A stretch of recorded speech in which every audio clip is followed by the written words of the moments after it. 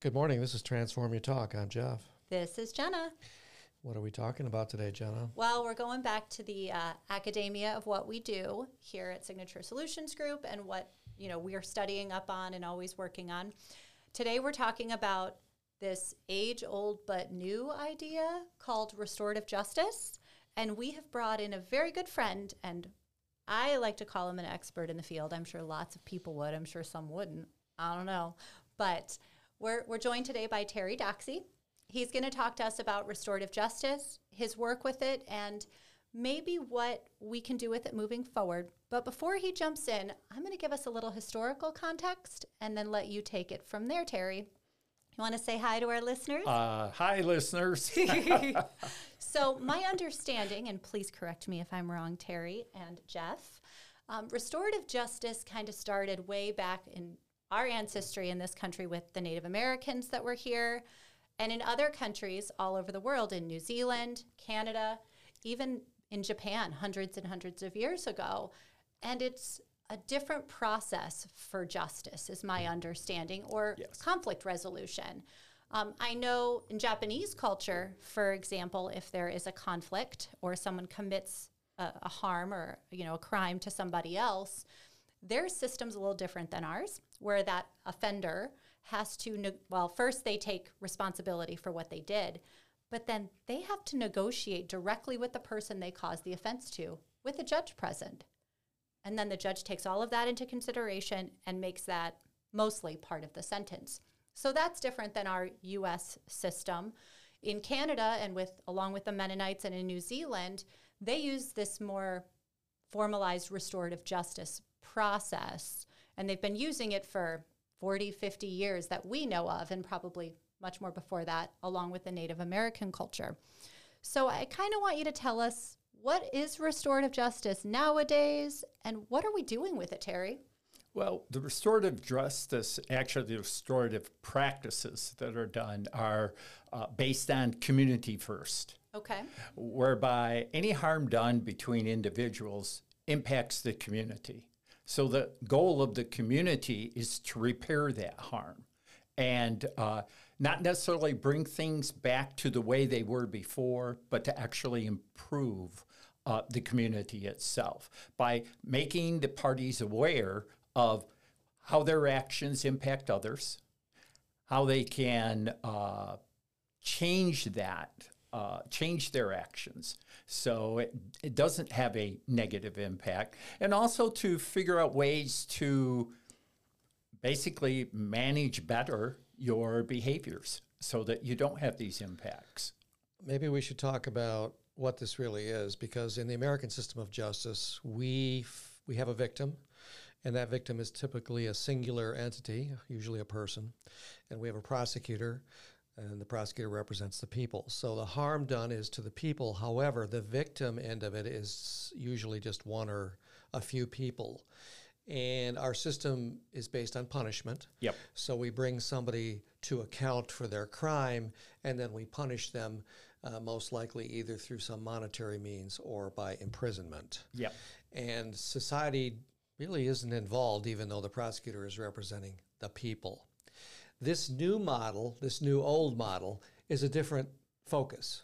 Yes. As you say, the community. Yes. So the victim becomes the community. So when I commit a crime against you, Terry, it not only involves you, but it involves your neighbors, your family members, Yes. your church-going friends, your relatives, and so on and so forth. In addition to that, the person who committed it is also impacted by this. And the goal is to assimilate that person back into the community. I mean, they want someone who is producing for the community. That's what the community would like. So for them, the idea of sending them away and putting them in a prison or a jail somewhere does not help the community, because they're no longer contributing to the community. They're taken away. Yes. And the crime is really acknowledged not. There's no accountability for it. And the punishment sort of fits the crime, but there's no healing that takes place. Right. That's exactly right. And the community is now down one person. Right. So the idea is to hear from what they call the stakeholders. Yes. And I know this started with victim offender conferencing. So describe what that looks like in this model, the victim offender conference. Okay. Well, first off, it doesn't have to be a judge that monitors this. Okay. And again, the monitor is not really participating or telling people what to say. What happens is that the two parties involved have to both take accountability for what happened, that they understand that their actions impacted the other person, how it impacted the other person, and how we can change this and what we can do moving forward to improve the community. So when I say it doesn't try to put the community back to the way it was, it's not. It's trying to make it better. Okay. So again, this idea of a conference, it's a participatory thing. Yes. We're not doing this in isolation with one party and then going into another place for the other party. We're having everybody come together in the same place. Yep. It's basically, in a simple situation, you've got your, I don't want to say mediator, but essentially it's that same type of person. Facilitator. Again, facilitator, yes. And you've got the two parties that are involved. Each party, as a mediation, gets to talk uninterrupted. And then they have a conversation to figure out, okay, where do we go wrong? What we can do to change it? Are we willing to do that? Now, in an informal one, the two parties are going to agree to it and agree to something, whatever they come up with. Because that's an important part of it. Both parties have to buy into it, and it has to be something that they both can do. Now that kind of gets lost in our judicial system, doesn't it? That victim can sit there in court and go, okay, well, my offender is going to prison for 10 years. I sat in court, I heard it all. But that victim is left, like you said, with that void, not only in their family, in their community, but they don't get to heal. That is taken from them. Well, in the judicial system, the judge or the people determine the restitution. Yes. In your model, in the model that we're talking about, the restitution, if there is any, is agreed to by the parties. That is correct. The victim gets a voice in what that restitution should be. Yeah. Yes. Yeah. Okay. They both have a voice in it. In what it's going to be. And again, it has to be something they both can do. As in the restorative practice sessions that I did, one of the strongest things that I had to encourage the parties was it has to be something you can do. Do not agree to something you know you can't do, because particularly with school age kids, I'll do this. Well, we won't talk to each other. You're in the same classroom. What are you going to do when the teacher puts the two of you together in a group setting?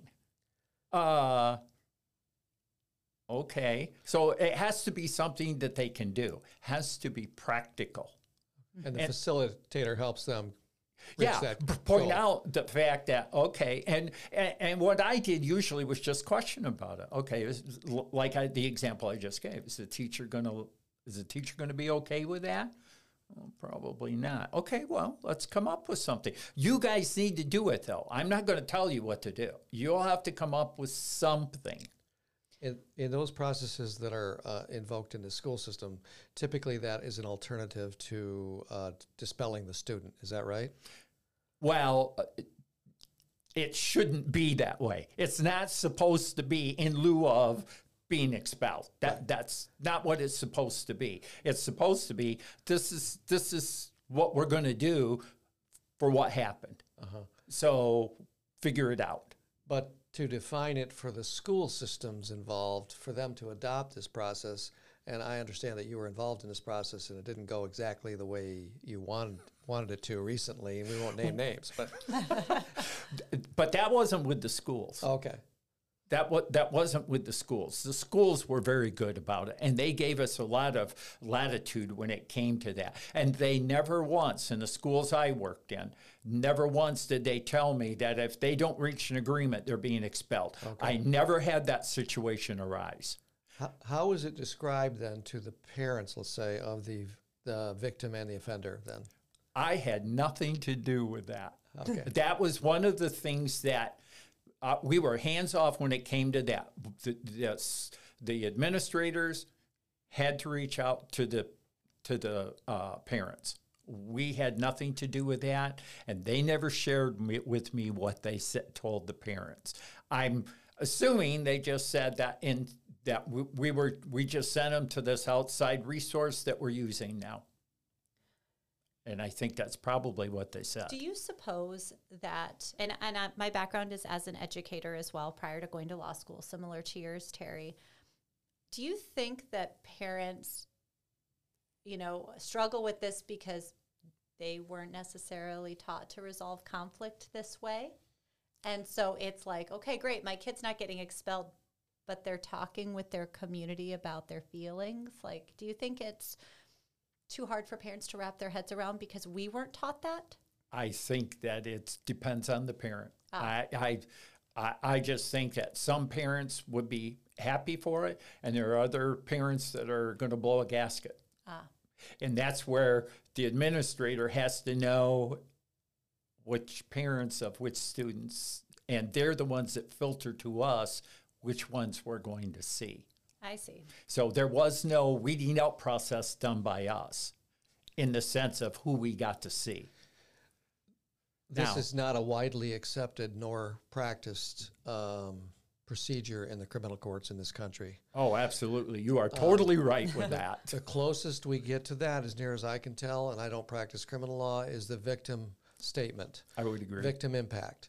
And recently, I know in our state, in the Oxford shooting case, there was sentencing and may still be going on.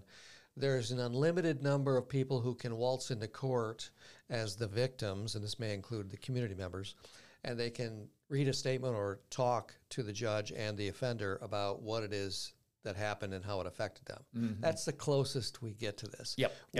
We barely hear from the perpetrator except right before he or she is sentenced, when they say they're sorry, they wish they wouldn't have done that. Yep. And that doesn't seem to be a very healing process to me. I agree completely. So with how that. do we get, and this goes to the schools and any other government or non-governmental entity we might think about imposing this practice on or inviting them to practice. How do we get them to do that? How do we change the paradigm there to get them, the offenders and the victims, to start thinking about a circle where everybody shares their feelings? Well, one of the comparisons I always make when I was doing presentations on this was our 1990s zero tolerance program, because we had that. And it just snowballed to the point where everybody was getting expelled for anything that they did. Right, anything. And so now the pendulum is going back the other way. I think what's happening is that the communities are actually looking for something other than zero tolerance, because it just isn't working. Because 10 or 20 years later, we're still dealing with the same issues. Oh, yes. And nothing's changed. Nothing changed. Is it fair to say that in the outside the school world, it's the same with that let's be tough on crime aspect, and how the pendulum's swinging that way as well, and we're seeing effects of that in the adult grown-up world? I mean, we were hard on crime, right? It's the same idea, isn't it? Absolutely. That's exactly it. Prosecute them and put them away. Put them away. Throw away the key. Yep. Do away with parole. The interesting thing is when we... And it doesn't work. It doesn't. And, part of it also, it's not just that the victim, while they may get to say their impact statement, and they may hear from the offender one time, and, that's it. Then we take that offender, we put them in prison, we take away their name, we take away their identity. They're described by a number. Where does the healing come in for them? Where does the rehabilitation in our system actually come in for them? But there isn't. Exactly. That isn't the point of zero tolerance. That right. isn't the point of it. But at the same time, we boast that we have a rehabilitative system. So I don't think we actually have all those things, and Jeff is right. How do we make this the widespread way of doing things like they've done it for 40 and 50 years in other countries with great, great success? One step at a time. Yeah. One community at a time. One school at a time. One classroom at a time. I think you're right about that. That's really, I'm telling you what we've seen in the schools when you start them and you have them doing restorative practices in the elementary, and then you have restorative circles that they do. They know how to resolve their issues. They know how to do that. They know solutions because they're the ones coming up with the solutions. It isn't an outside source that's telling them, you got to do this, you got to do this, you got to do this. They're coming up with it on their own, saying, no, this is satisfactory for me. This is what I want.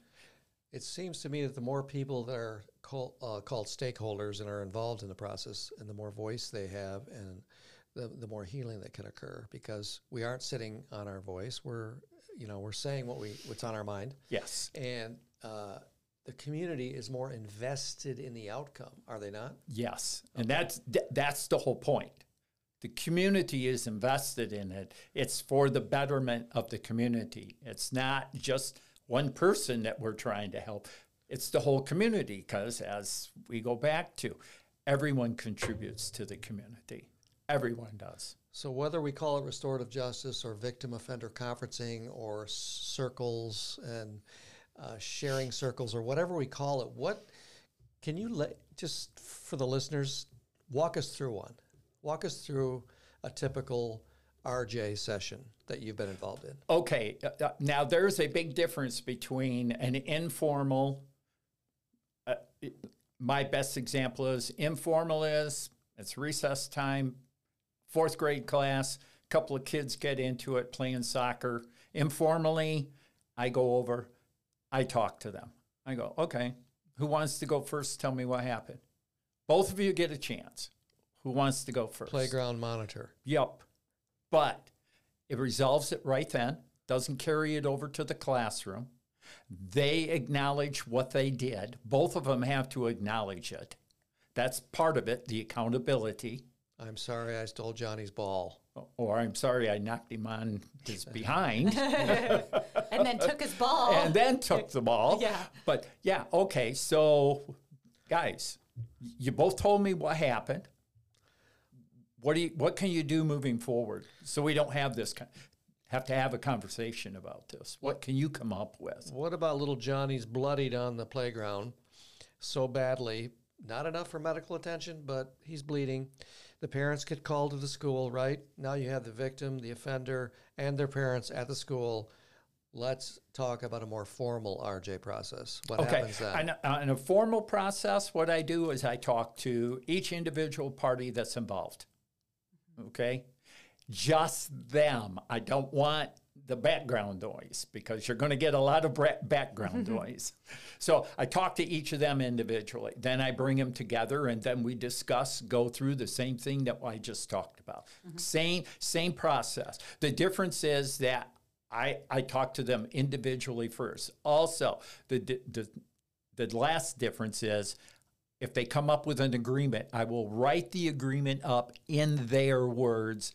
They will sign it. So when you talk to the individuals separately, I'm guessing that is sort of what we do in mediation intake sessions. Exactly. You're getting the story. Information to get the story without everybody else being around. And then once you have the story, do you bring the students with their parents and maybe the principal or assistant principal and the teacher? Usually it's just the students. Usually I do not bring the parents in unless it's that far out of hand. But even with a bloody nose, I wouldn't bring the parents in at that point. All I'm trying to do is find out what happened, how it can be resolved, what can we do moving forward. Okay. Now, Terry.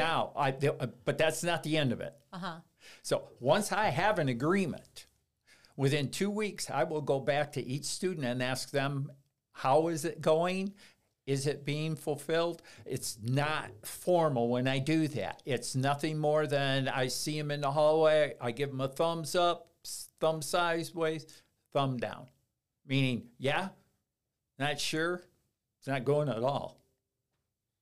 And so there's always a follow-up with it. We don't just release them. We want to know if they're actually doing what they've agreed to do. If they aren't doing it, then I bring them back in and we figure out, okay, why it broke down and what can you guys come up with that will work. We want something that'll work that you can do.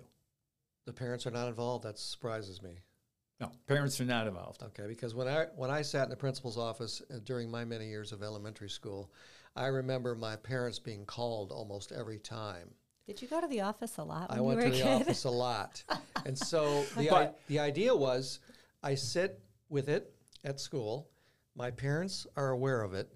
By the time I get home, they've stewed on it all day, and now I'm going to be punished. So that's the old system, right? Right. But the other thing, too, is the school administration will contact the parent and say, there was an incident today at recess. We had our RJ person take care of it. They got an agreement. If you have, you can talk to your son or daughter when they get home. If you have any questions about it, give me a call. There was blood. So Okay. if we scale that up to say, and this is a common example in the books I've read about restorative justice. If you scale this up to the 20-year-old that robbed your family store that you own and, stole, say, $3,000 in merchandise, and you're sitting down to have a conversation with them about that, how it affected you, I think that maybe this is what you're getting at, Jeff. If somebody steals from you and your family, now your family is that community and they're stakeholders in that situation. In this scaffolded up version, would that be an appropriate time to bring in those community members to say, when you stole from my dad in our family store, I didn't get that backpack for school that I needed. Right. I didn't get the lunch that I needed because of that act. Is that where you would involve those kids, the grandparents, the people that are directly affected by that ripple effect? You can do that, but you have to be cautious about the fact of overwhelming the Yes. person who did this. And When you're an RJ, that's the thing you have to balance. Can this person, are they capable of handling the fact that there might be 6 people sitting in that room, and you're thinking in terms of they're against me? So that's where you have this conversation. When you have that conversation with the parties, that you have to make it clear to them that this is the scenario that you're walking into. Right. This is the situation that you're going to be looking at when you go in that room. Especially in Can you handle that? especially in that intake process where you say, Joe Bob, you robbed from this family. This family is interested in talking to you too. Yes. Is that something that's okay with you to Yep. hear their voices and understand it's going to be the dad, the mom, the sister, and the cousin or whoever? If that's established within that intake process and everybody knows it's going to occur, do you think this process works well even in those scaffold up criminal situations, family situations, and things like that? Yes, because they're made aware of what they've done. Now, when they're in there, maybe their mom and their dad, or maybe a brother or sister will be in there too. So they will get to see. So again, they're part of the community. And that's the part I'm trying to get at, is that offender has community members and stakeholders Right. that want to see their son or daughter, whomever, get better and be a better Yes. community member and better citizen. Yep. So I think this process is awesome, and I really appreciate you sitting down with us today to talk to us about it. Yeah, we could talk for another 3 hours. Yes, we Well, this is could. part 1, and we expect to have more parts to this very important and interesting and age-old circle process, because people have been doing this, in my estimation, for decades or hundreds of years in their own culture and their own communities, because it makes sense and it heals and it allows people to release what they're holding on to in a safe environment. Yep. So we could use it in government as well and between nations. So Yes. thank you, Terry. And we will probably be back to this again soon, right, We Jenna? will, and thank you for the great work that you've done. Well, thank Because you. getting those 2nd and 3rd graders to become active, thinking citizens about conflict resolution and solving their own problems, boy, I hope they take that into the adult world, because our world would be a much better place if we could all talk through and identify those things right away. Thank you so much, Terry. Thank Thank you. For you. Transform Your Talk, this is Jeff. This is Jenna. Until Peace next out. time.